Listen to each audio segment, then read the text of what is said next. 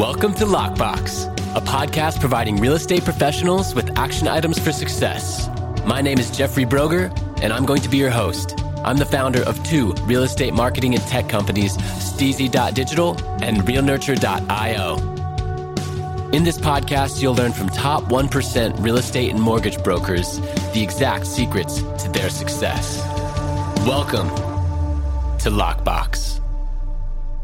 Welcome to Lockbox. My name is Jeffrey Broger, and I'm here today with Jeremy Spann. Jeremy, thank you so much for being with us.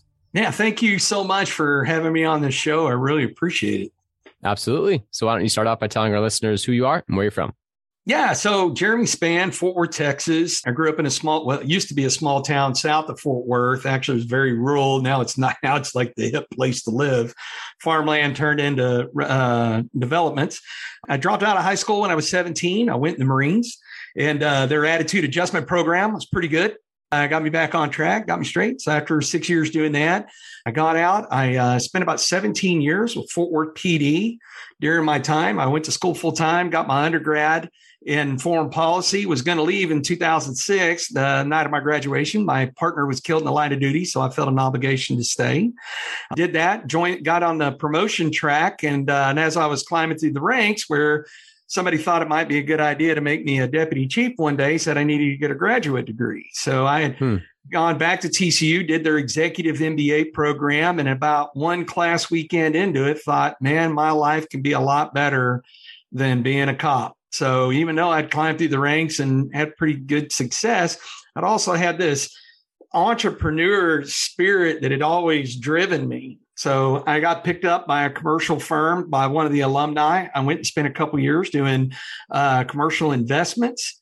And then my wife had sold her boutique real estate company to Sotheby's in 2015, and she agreed to stay on and manage for 2 years. So in August of 2016, she said, hey, why don't you get your residential credentials and come over here and do this with me? And we said, okay. And then that's where I drifted off into the residential space, focused on building an incredible team, know a lot about building teams, especially in Marine Corps. And then from there, since 2018, we've been the number one producers for Sotheby's International Realty here in Fort Worth. And I believe this last year in 2021, out of 4,000 licensed agents, I believe that's roughly how many there are. We rank number 6 in production. Awesome. Quite the intro, and appreciate your service in the military as well as being a police officer for this great nation. Thanks for being worth it. Thank you. Absolutely. Hey, I appreciate that. So, you mentioned your story of getting into the real estate industry when you went to get your MBA. You then were kind of recruited, invited, interested in joining this commercial firm, and that then transitioned into residential. So, being a previous number one team, now number 6 out of over 4,000 agents, in the area, what is that business still active? You're still oh, yeah. With that. So how many transactions did you do last year, just to give like the context for my listeners? Then I have some follow-up questions. Yeah, it was probably just right around 100 transactions. We did 44 million in listings and buyers just here in the Fort Worth area for 2021. And awesome. That doesn't include the 4 million in production we turned down through 2021 because we didn't feel like those particular clients were meant to be a fit for us, or we weren't a fit for them, or they didn't want to follow our processes where we just, sometimes you got to say no to some business in order to be successful at your good business. Absolutely. And we're going to talk about that because you have some very interesting strategies there. But first, I'm curious what advice you would give to a broker out there that might be doing 20 million, maybe even 30, and they want to level up to 40, 45 million, go from 50 to 100 transactions, make that next leap. Man, and being just even a single broker with an assistant, that's a lot of work, right? And it's a lot of transactions. It's a lot of effort. I would focus on finding the right people to put on your team. I have been very very specific to not hire anybody that's been in the industry. I didn't want anybody that was licensed. I didn't want anybody that had any sort of habits of this is the way it's always been done. I'm a very unorthodox, out of the box thinker. And so I wanted to be able to help train new folks that came on to follow the processes that we have. A friend of mine in Aspen, Chris Klug, who got a bronze medal in downhill many years ago. He's one of the top producers for Sotheby's up there. And he and I were talking one day and I said, man, how do you get a bronze medal? I mean, that's pretty, that's pretty high performing. And he said, if I told you, you'd laugh. He said, my dad always taught me, plan your path, then ski your path, because when you deviate, that's when you run into problems. And it just became this business methodology to me. It doesn't mean that you can't alter your process, but one-off deviations are what's going to drag you outside your wheelhouse of where you need to be to operate at the best performance level you can. And if you want to be able to do more, then you have to have the right people. And which is really hard to do too, especially in today's day and age of finding that right talent.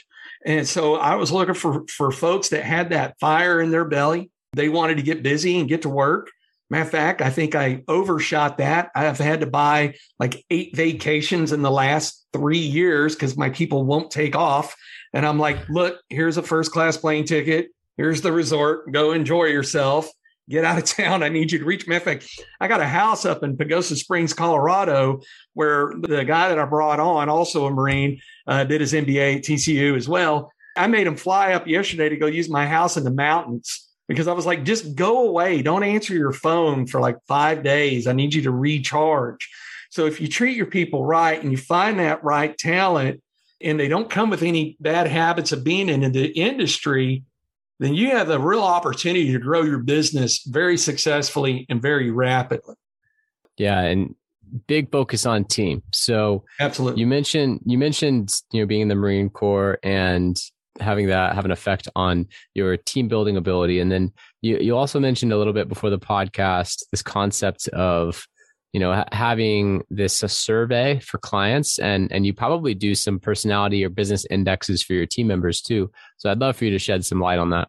Yeah, absolutely. We use a system called Culture Index, and it's often confused with Myers-Briggs, DISC, and all the other 50 other ones that are out there. But the difference in Culture Index is it's the fastest survey that somebody can take, that if the person taking it is being candid, will give you the most accurate perception of how they process information, which is hugely important because we feel that clarity creates trust and confusion creates fear. Fear doesn't move the needle, but trust does. I'll give you a prime example. My wife and I are very, very different. We have extreme results. You have people that are what we call closer to the line, which are more normal, people that are further from the line, which like she and I are, that are abnormal, but she's abnormal opposite of me. So for an example is she is an internal processor. She wants all of the details and she wants to have time to think about things. She truly wants to know how the watch is built. She will read an entire email. Whereas me, I want it in 3 bullet points. How are we going to win? How are we going to go fast? Tell me what time it is, not how the watch is built. Now, the reason this is so important is if you tried to explain things to me the way she prefers to process it, you would bore me to tears and you would lose me 30 seconds into it. Right. And it probably doesn't help that I'm ADHD like a squirrel on methamphetamines anyways. So I'm like, I don't want to listen to all those details. How do we win? Give it to me in 3 bullet points. I'm not going to read the email. I'll read the subject line.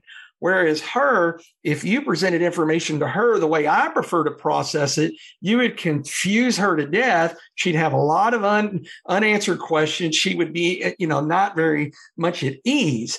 And so the reason this survey is really important is because we can look at somebody's results and say, hey, is this someone that we send a lengthy email to, or is this someone we pick up the phone and call? Is this someone that the sky's always falling because they have a high sense of urgency? Or is this somebody, hey, we need to kind of light a little fire under them because it's, they're more methodical and more patient? Is this somebody that doesn't think outside the box and really cares about rules? Or is this somebody unorthodox that doesn't think about rules as much? And that helps us present that information, which we usually generally find, especially when you're dealing with a family buying a house, that the spouses have different indexes. And so if their survey traits are different, if you're, if you take me and my wife, for example, is if we were buying a house and there was questions and I was looking at our traits, I would send Laura all the details that you could possibly send, and she'll read every one of them. And then with me, if I had questions, I would just pick up the phone and go, hey, what's up? I'll ask you questions. We'll get through it and then we'll move faster. Right. Gives us both that clarity and comfort. Makes sense. And one of my top broker clients, he refers to his own type of that personality index where he labels them something that he can understand very easily. And it's like the bulls are the ones that are like you. They quickly just want bullet points and a phone call. Let's seal the deal, handshake, keep moving. And then the owls are the ones that are reading every line, reading the fine print, clicking a privacy policy, reading going into the nth degree. And then he has a couple of other, it's 4 of them. There's bulls, owls, and the 2 others, but same kind of concept. You need to know who you're talking to in order to effectively communicate to them in the way that they understand, not the way that you understand, but in the way that they decipher information and understand. That's proper communication. And the reason that's so important is, doing 100 transactions in a year, I know a lot about real estate. But people that are buying and selling houses, and they might have only done 1 or 2 in their entire lifetime. And a trap that we can get caught in is we feel like we're having a conversation in the mirror with someone who understands what we're talking about. And more so than not, they don't. It's called the law of familiarity. Bingo. Yeah. We live in this industry and this jargon is thrown around so often it seems normal. And the things that we've forgotten about are revolutionary to the layman and average consumer. It's things that they've never heard. Yeah, 100%. And, and here's the thing too, is if, we're not big in advertising. We spend very, very little on advertising. That's why I laugh when people go, oh, you should spend more money on being the centerfold of whatever. And I'm like, that's not true. I don't believe that. I believe that we would rather get business from people who have done business with us that want to see their friends and family taken care of, just like we took care of them. And so that's where the majority of our business comes from. And as a matter of fact, James, that I brought on my team, his sole job is to do nothing but relationship building with past, current, and potential future clients. And that's his sole job. That's all he does. He doesn't have to do any of the brain damage and paperwork or contracts or showings or listings. His job is to do that. And then when the client is ready, to effectively hand them off to the team where that expert is, because usually when you hear a team, right, it's, all right, who am I going to get whored out to because your team is so big? Well, we all understand how to do each other's jobs, but we're very specific on who it goes to. So if it's going to be somebody looking to be a buyer, then we put them with Rianne, because Rianne is the subject matter expert in buying a house. If they're going to list a house, we put them with Michelle because she's the subject matter expert in how to list and get the most bang for your buck. If it comes to a compliance question or just general knowledge about the industry, then my wife, Laura, answers that. I mean, she's got a law degree and over 20 years of experience in the industry. And if it comes down to things that are maybe complex in transaction nature, then we go to Lynn. And that's what Lynn does, which might leave you to wonder, what the hell do I do? Which is nothing. I just sit back and let them do all the good work because that's exactly what they do. Well, that's the value of building a proper team around you that has clear strengths, clear expectations of who fields what inquiry, and they're just working, which is great. Yeah. One of the questions I have for you is through your careers that you've had, what is the single most important action that you've taken on a daily basis that you attribute most to your success? Yeah, that one's an easy one for me, is be purposeful with your routine, right? And now for me, people out there like me, it probably rings a little bit more to, because I am not regimented by nature. And so I start off my morning the same way. And I can tell the days when I skip my routine, because I am like a messed up ball of yarn the whole day. And so I utilize something called the Oak Journal. There's all kinds of these different Evo and everything else. So it's a 90-day journal. And so in that Oak Journal, what I do is I have a 10-10-10 morning. Is I use an app on my iPhone called Calm, and I do peaceful meditation, which I'm not a very peaceful person, just being a Marine in general. So I got to be very intentional about 10 minutes of just breathing and owning my own time and learning to be calmer, because you do have to learn to be patient. I'm not a patient person by nature. So this helps me absorb that. And then I do 10 minutes of reading. Right. And then I do 10 minutes of journaling. And then the start of that journal is writing down 3 things that I'm grateful for. And that's how you set your mindset for the day. Then when I'm done with that, I check all my emails. I get rid of a bunch of them because most of the emails are just, waste of time and all that. And then I set my calendar where even on my phone, I use the alarm. So like prior to here, I had an alarm that said, okay, get ready. And then another one that said, hey, in 5 minutes, you're going to be on the show. So it's reminding me again. So that way I'm not late to something. And then even if I have a call, I got an alarm that reminds me in 5 minutes, you got a phone call. Because when you build consistency, where people will say, okay, if he said he's going to call at 9 o'clock in the morning, he's going to call at 9 o'clock in the morning on the dot. And that builds trust.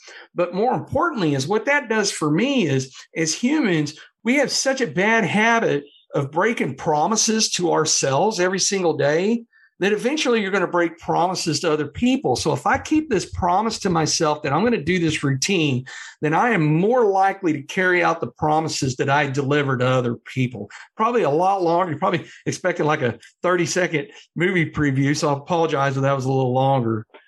No, that's all right. And I was listening to Tony Robbins' Personal Power this morning when I was making breakfast. And what he was talking about at that particular section was, doing what you say you're going to do when you say you're going to do it.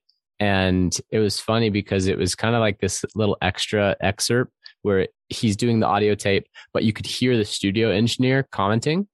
And they did it like after the tape rolled. It was like this little bonus section. And the studio engineer said, oh, this section is going to be 2.5 minutes. You should restate that it's 2.5 minutes to stay in integrity. And he like said that to Tony. And then Tony said, you read my book, huh? Because it's true. I mean, if you say, hey, I'm going to call you at 9, you call him at 9:03, it might not seem like a big deal to you. But what did they just take note of? Mm-hmm. He's not going to stick 100% to what he says. And that just snowballs. And I love how you talk about how it starts with you, right? Your commitment to yourself. That's how it all starts. And I learned that concept in sales as well. Like when you have a sales call and it's at 2:30 coming up in 5 minutes, you have, the minute before you have their phone number dialed, your phone open, and the second it turns to 2:30, you hit dial so that immediately it's ringing through, and that honors their time. It shows that you're punctual and you respect their time, and you'll be honoring your word when you say something. So you just said one of the most hot buttons with me is the respect of people's time. I've got a 21-year-old daughter off at college, and the way I've raised her is to respect people's time, because time is a commodity you cannot buy more of, and you can't get a refund on it once spent. And reputation, you cannot buy with money. You can only build with time, but you can ruin it in a matter of seconds and over a single dollar. So if you respect people's time, they're going to remember that, and they are going to gift you more of their time. I mean, I've got people that I could call that people are astounded that, like, wow, Governor Rick Perry will answer your phone, or, the former commandant of the Marine Corps will answer your phone call. Yeah, because I've always respected their time. They know that I'm not just going to call or, waste any of their time and everything. But it starts with being able to have that honest conversation with yourself. So prior to the pandemic, I'd go around and do a lot of public speaking engagements. And the title of it was The Person in the Mirror.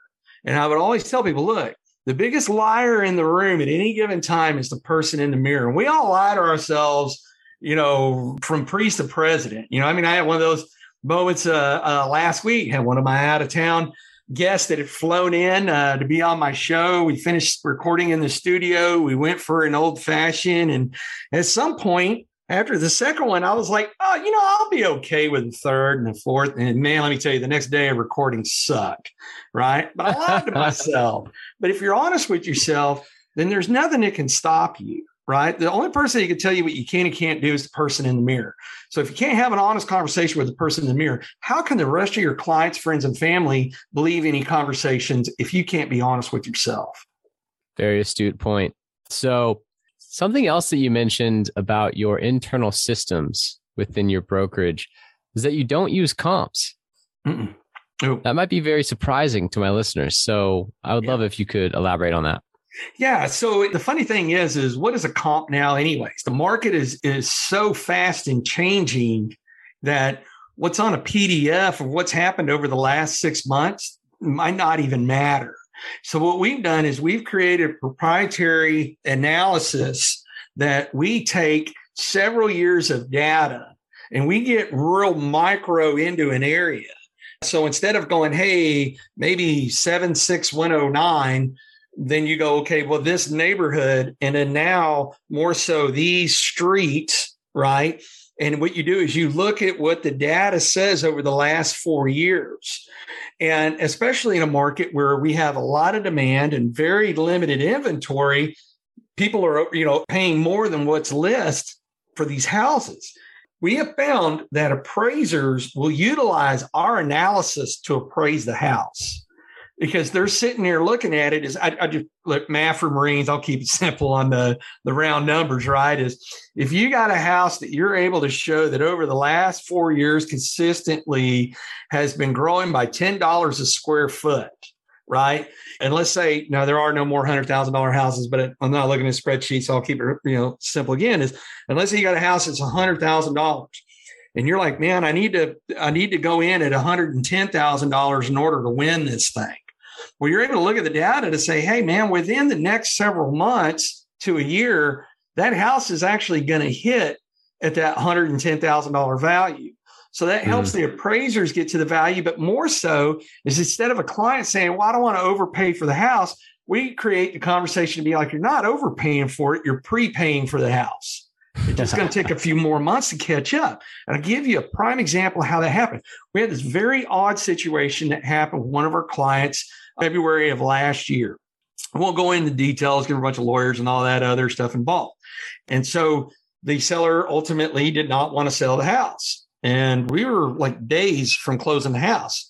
So this client of mine who's been a repeat client said, well, what should I do here? And I said, well, buy the house. I said, you need to fight for this thing. One, he's the one that's in breach of specific performance, not you. You've done everything you said you would do along the way and per the contract. And I said, man, I'm looking at the analysis of this area. And this house was for $475,000. I said, in the next 18 months, this house is going to be valued at $575,000. You're going to create $100,000 in value in equity growth based on the financial performance of what's going on in that area. Now, it's not a crystal ball. I'm not Nostradamus. I could be wrong, but I haven't been wrong yet. And he goes, okay. Well, it took him a year to be in the fight, and he finally closed on it in the end of March. Well, he had to get another appraisal done before closing. I was wrong. It did not grow at 100,000 in 18 months. It grew at 150,000 in 12 months on the appraisal. So this client of mine was able to basically buy a house with $150,000 meat on the bone. He just had to wait a year to get it. And that's how we were able to deliver value to our clients, because it allows us to structure the conversation around, hey, look, the days and ages of buying a house and living in a house forever with the white picket fence and the big trees in the yards, look, this is a financial instrument for you. And this financial instrument, you're likely to probably sell it in the next couple of years and go buy the next bigger and best thing or downsize or whichever that may be. So to be able to paint a financial performance picture for them allows them to make better, more sophisticated financial decisions on purchasing a house.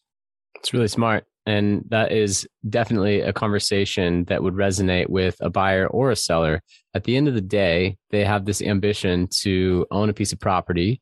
And if you really unravel that, the core primal trigger there is greed. Like they want their money to grow. and so without tapping into that primal trigger, making them feel bad about it, that can be transitioned into ambition. And you can say, look, if you prepay for this house, in a year, it's going to be worth 100K more. And in this case, it was 150 based on the current trends. We're at, we're 10 years underbuilt. We have massive lack of inventory. All indicators state that there's not going to be any type of real estate correction anytime soon. So why not overpay a little bit? Because it's not overpaying, it's prepaying. I love that positioning. That's really great. Yeah. And the interesting thing about this too is the conversation could be even created in a situation like that is, would you rather pay $625 for a house or $475 for that same house? Well, naturally, someone's going to say, well, I'd rather pay $475 for a $625 house. Okay, that's a prime example of how we're doing that. And, and you're absolutely right. You're 100% right is I don't care about what all these folks are saying. There's a bubble, there's all of this. No, look, there's a lot of things that are different. What's going on and what was going on in 2008 and the years leading up to 2008, right? And actually, I believe it was because we stopped building for so many years after 2008 is why we're in the situation we're in right now. Absolutely. Because we stopped building. Okay. That's totally population kept growing, but scarcity of market became more scarce. And this is a supply and demand thing. And then you look at, what the pandemic brought. And I try to explain to folks, it's like, look, we were already having issues prior to March of 2020. For months leading up to that, actually, in my opinion, it was about 18 months leading up to prior to the pandemic, we were having a labor shortage, right? In other words, what would take 4 months to build was now taking 6 months to build. We're having a harder time finding trades, and the costs of building were already going up because instead of paying an electrician, I don't know, $20 an hour, now you got to pay him $40 an hour. There's costs that were going to go up. But you combine that with supply chain disruptions, which cannot magically be solved overnight because Washington, D.C. says, I'm going to wave a magic wand, we're going to fix supply chain today. Okay, well, maybe you saw like a YouTube video on that, but I'm pretty sure I got a $100,000 MBA from TCU that says, nope, that's not how that works. And so just between the two of these things trying to work themselves out is going to keep us in a scarce marketplace for an additional 5 years. And then even then, it's not going to be balanced. It's going to take an additional 5 years just to try to catch up to some bit of normalcy. There's only a couple of things that you can do to reduce that type of activity. One, raise interest rates, right? Okay, well, do we really think that people in Washington, D.C. will go ahead and hike these things up like they did in the 80s? No, because they want to get reelected, right? I mean, they're thinking about getting reelected and staying in there. My first house was 9%. So even with my own personal reason, I have a real estate fund. I buy on an average of about $1 million to $2 million worth of assets a week. And I can tell you right now is when my banker told me on my last set of closings here a week before last, he goes, hey, man, it's going to be 5%. I was like, okay. He goes, man, every one of my other clients are upset. I was like, hey, look, man, if it's below 6%, to me, that's still free money. And my first asset I bought was 9%. So it's all relative. The numbers still match. The numbers still look good. I'm still going to make money. We're still going to have a lot of value growth. So I think it's to be able to understand that it's really not a complex nature, but people make it a complex nature. And it's like, look, you can't build houses fast enough to keep up with that demand. The other way is for people to stop buying houses. Okay, well, where are they going to live? Right? I mean, have you seen apartments here? Like you can't even go find, you can't even buy apartment. You can't even rent an apartment in the hood for less than $1,000 a month. And you might get shot at out in the parking lot. Right. I mean, it's just, I make jokes about that, but it's true. You can't. So you got to have somewhere to live. And really, we're a big concern that we should all be focused on is that affordable housing. Because what do we do? Because look, you got to have your laborers. Right? You got to have your blue collar workers. I grew up as a blue collar worker, grew up in an environment where they didn't have a lot of money. I've lived on both sides of this environment. And if folks start running out of places to live, how are we going to get them in here to do that work, that $15 an hour work, that $10 an hour work of these jobs that have to be done because they're a part of the bigger picture? So I think that's really the big thing that as communities, we need to kind of figure out. And I don't know what the solution is. But there is a solution if we got a lot of smart people in this country. We can get together and figure that out. Because if we don't, even people that need a house, that absolutely need a house, where are they going to live? Well, the market typically settles that by itself. So I'm a bit of a free market capitalist. I don't believe in rent control or artificial controls, things of that nature.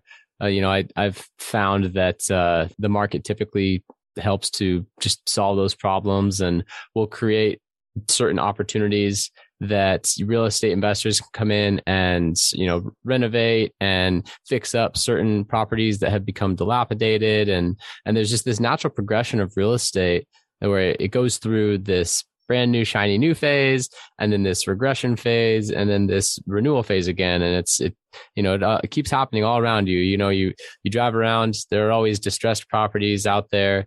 And, you think that one day everything will be pristine, but then that's 10 years in the future. And now there's, a bunch of new distressed properties that haven't been updated in 10 years or 15 or 20 years. And some sneak through for even longer. So yeah, it's an interesting place to be in the real estate industry, thinking about these macroeconomic problems. But to bring it back down to, the real estate sales on the day to day, and, how to run, operate a team, how to take things to the next level. What I'm really curious about what you said is, not doing any types of advertising. And, for me, I own an advertising agency. So I would love to have this discussion with you live on the air for a lot of different reasons. So I want to start it with this premise. I've done extensive market research in real estate and what it means to be a real estate professional in terms of the emotional trigger you need to pull in order for someone to do business with you, to choose you over the other guy or the other gal. And all signs point back to one feeling that needs to be evoked within a person in order for them to choose you over the other. Do you want me to tell you what it is? Let's hear it. Trust. 100%. Not telling you anything that you don't know, and you just say 100% right off the bat. Makes sense, right? Yeah. You are a knowledgeable professional helping them with something that they do not do frequently, that they do not have the skills to do on their own. Yeah. So this is something that has massive consequences if they do it wrong. It only happens a couple of times throughout their life. All signs point to they'll shy away from something innovative and shiny and new for someone that they can trust, that they know, what you're doing, you have the best interest in mind. Well, that's an authority brand. And one of the best ways for authority brands to maintain authority is to always have top of mind awareness. So if you are not advertising, or like you said, you have someone that's in touch with your clients all the time and that's their role, and you're constantly staying top of mind that way, then you are often forgotten about that 4 or 5 years later. I think the statistic is 72% of consumers forget the real estate agent they did a transaction with, 4 years after the sale. And so why is that? Well, they're not continuously advertising and staying top of mind, whatever advertising means to you.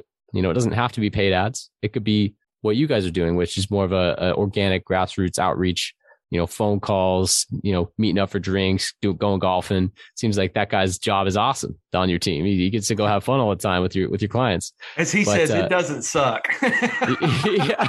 Yeah. So with that, is that pretty much the strategy to stay top of mind? Is that, this one guy who just touches all your clients all the time? So what I first want to start off with is I want to make sure the audience does not think that I believe in any sort of rent moratoriums or controls or anything else. Kind of going back to that real quick. I'll just touch on that for a second. Yeah. I do think that was the biggest injustice that was ever done in this country. And I don't care what side of the aisle you want to blame, because both sides. That stifles growth. It just stifles growth.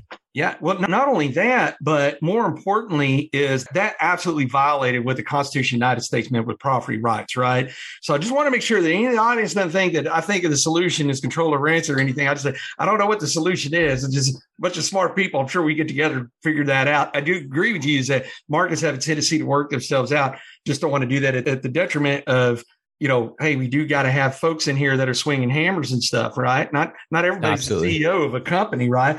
So just want to make sure that another audience. And then secondly is I want to make sure that I didn't communicate with you that I don't think that there's a value in advertising. I believe that there's a huge value in advertising. Our personal niche. This works for us because we designed a team around it to work. Right. And it took me 5 years to do that. This was not abracadabra overnight. Right. It is. You do need to have an advertisement plan. It just so happens that ours is James Peterson. Right. And it was me before that. Right. I mean, that's where we evolved as we were growing the team. That's what I was out doing in that. And the way to grow that brand, because you said something that you're absolutely right, is if you're not top of mind, how many times in the industry have any of us been, and you find out that a very good friend of yours sold their house and used their neighbor, and you're like, hey, what the hell, man? Where am I shopping? You're like, man, I didn't even think of it, right? Because they don't think about it every day. They're not thinking about buying and selling real estate like we are every day. Right. And so you're 100% right. And what part of James's role is his job is to control our brand, right? And which means communicating with people. And if I had to be fully transparent, I don't know that we would be as effective at this if we didn't live in a post-pandemic world, right? What do you mean by that? Well, because in March of 2020, it changed everything, right? Because now people for the first time, well, they had time on their hands. We live in such a busy world with social media, iPhones, technology, Netflix, Hulu, jobs, Uber, whatever. People are busy and they didn't slow down.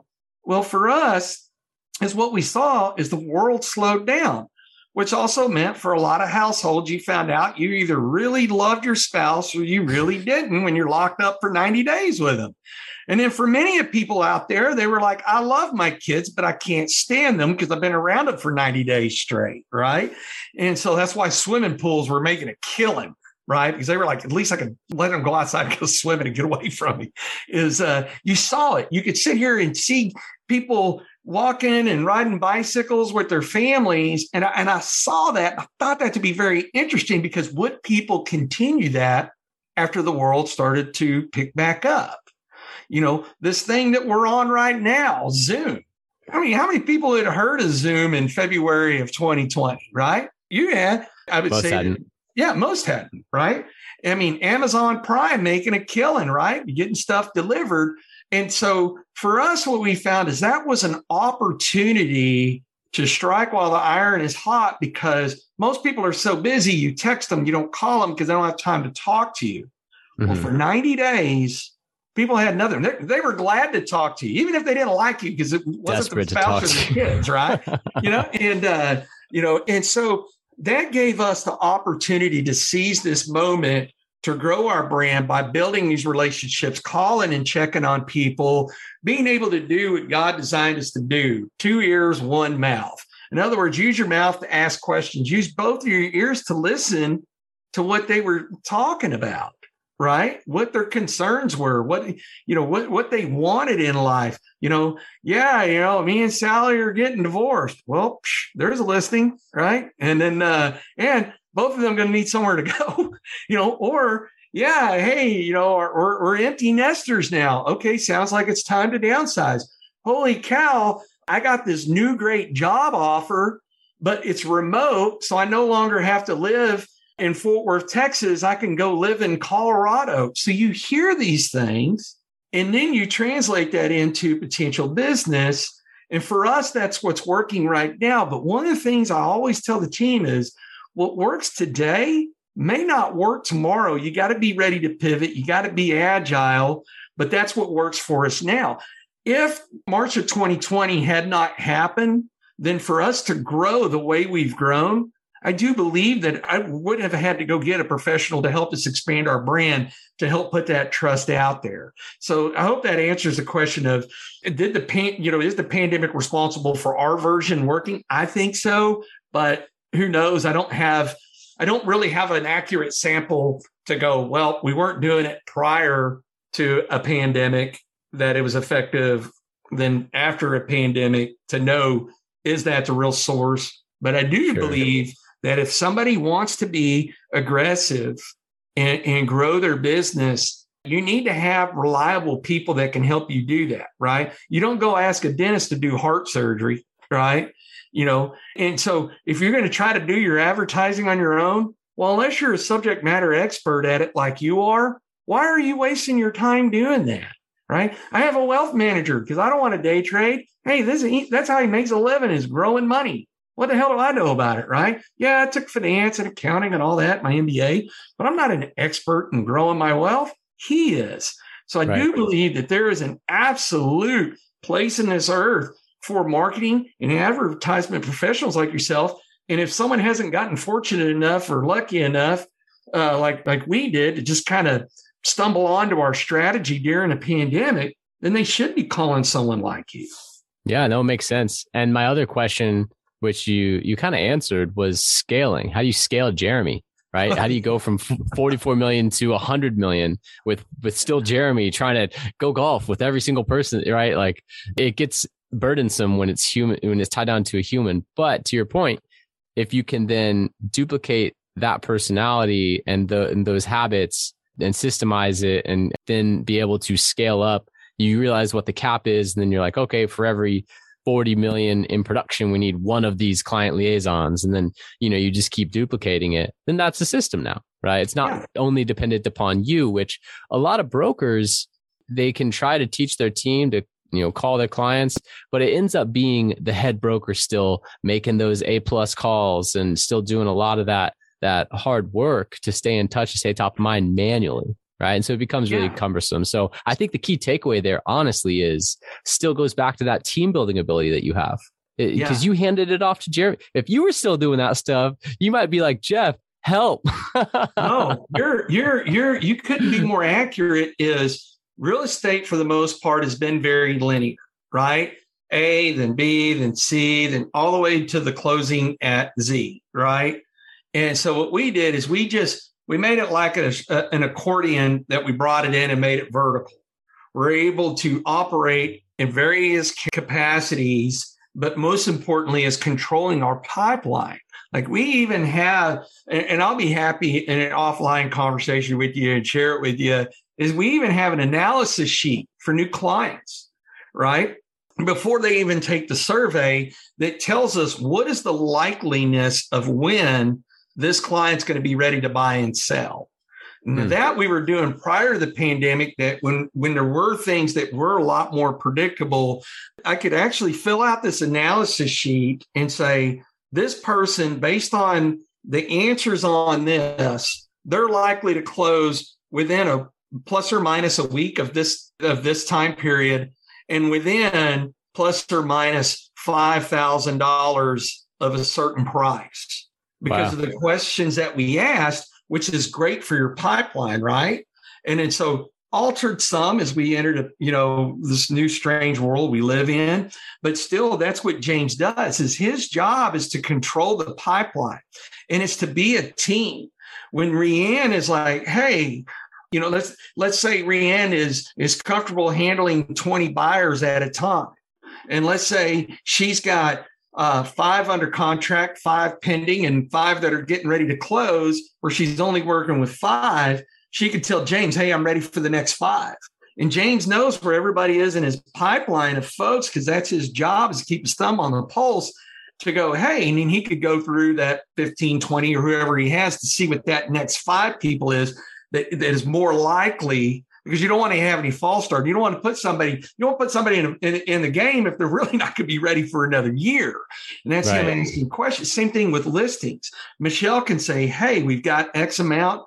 We're ready for a couple more listings. And then he can call and say, hey, who's ready here? Let's do this, so forth. Kind of understand. You get that from asking those questions of those people. So that way he's accurately feeding the pipeline to the team, but not overwhelming the team at the same time. No, makes sense. And that's really smart. I mean, it all depends on the questions you're asking, because the person asking questions is guiding the conversation. So yeah, it seems like, you have this setter who goes out there, builds relationships, but is always listening, and then getting feedback from the team. Hey, we need a couple more listings. And then in his conversations, like, oh, well, hey, this person, they're coming up on time. Like, let's go have a follow-up call with them and lock them down, make an introduction. So that's awesome. Sounds like a great system. And I don't see any reason why it wouldn't scale outside of the pandemic era as we move into kind of more of like normal times again, just as long as you keep duplicating people. And it seems like that's something you're really good at, is building the team out and providing instruction. So I can't emphasize enough on, it's the right people. Be very intentional, very slow to pick the right people that are going to be a fit to work with each other. It's one of the things that we did, is every time we added a person to the team, even though Laura and I really liked them, unless the team 100% signed off. We didn't bring them on. And we had a couple of people that I thought were going to make it. But someone on the team was like, I don't know. Okay, good enough for me, because we need everybody to be very much aligned, because you're operating as a team. And I believe that the term team has been bastardized so many times that people don't really truly understand what that concept of being a team means. And if you can understand what that concept is, where people are caring about each other, we even have a culture index for each person on the team.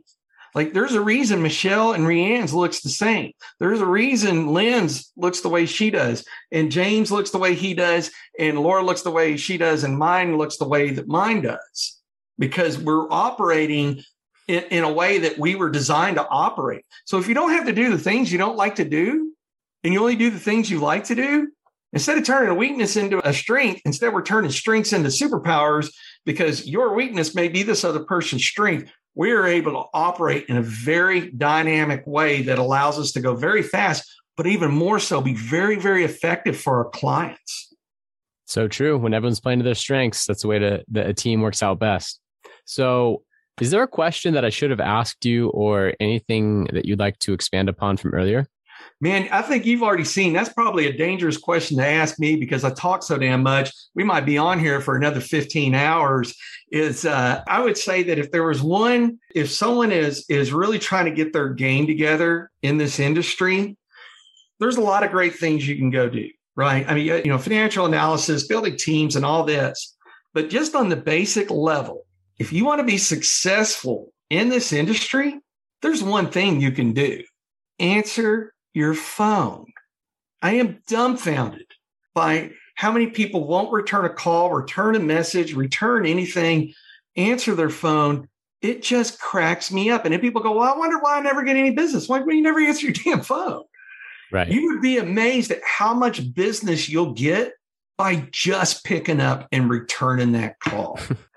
It's the same thing one of my top broker clients said. You guys would get along so well. Maybe I'll make an intro after this, but I couldn't agree more. And I'm sure my listeners after this will want to contact you. So how can they do that? Yeah, absolutely. The best way is to go to jspan@briggsfreeman.com. That's my email. You can find me on LinkedIn, or just go to myexperiencedrealtor.com. That's experience with an ED. You can find me there, as well as that's where I have my show, my podcast. You can click on podcasts and watch all the different episodes. I'm going to get you in here in Fort Worth, get you in my studio. So it's going to be your turn to come on my show. All right. Sounds good. I'm looking forward to it. Absolutely. Jeremy Span, everyone out there in Dallas, Fort Worth, Texas. Really appreciate having you on. The whole experience of Marines, cop, MBA, and then transitioning to real estate, and the ability to then build teams and really just have this ability to identify strengths and weaknesses, match them together, and then communicate with people in the way they understand. I mean, all of those tactics are so powerful, and I really appreciate you sharing some of the things that you shared today. Thank you. Man, I really appreciate you having me on the show. Thanks a lot, brother. Absolutely. Thank you for listening. If you want to accomplish your real estate goals, then I highly suggest downloading my free Ultimate Real Estate Goal Setting Framework. The link is in the description of the show, and it will help you break down your annual income goal into the amount of phone calls, appointments, or open houses you need in order to achieve that goal. Thank you so much, and we'll see you next time.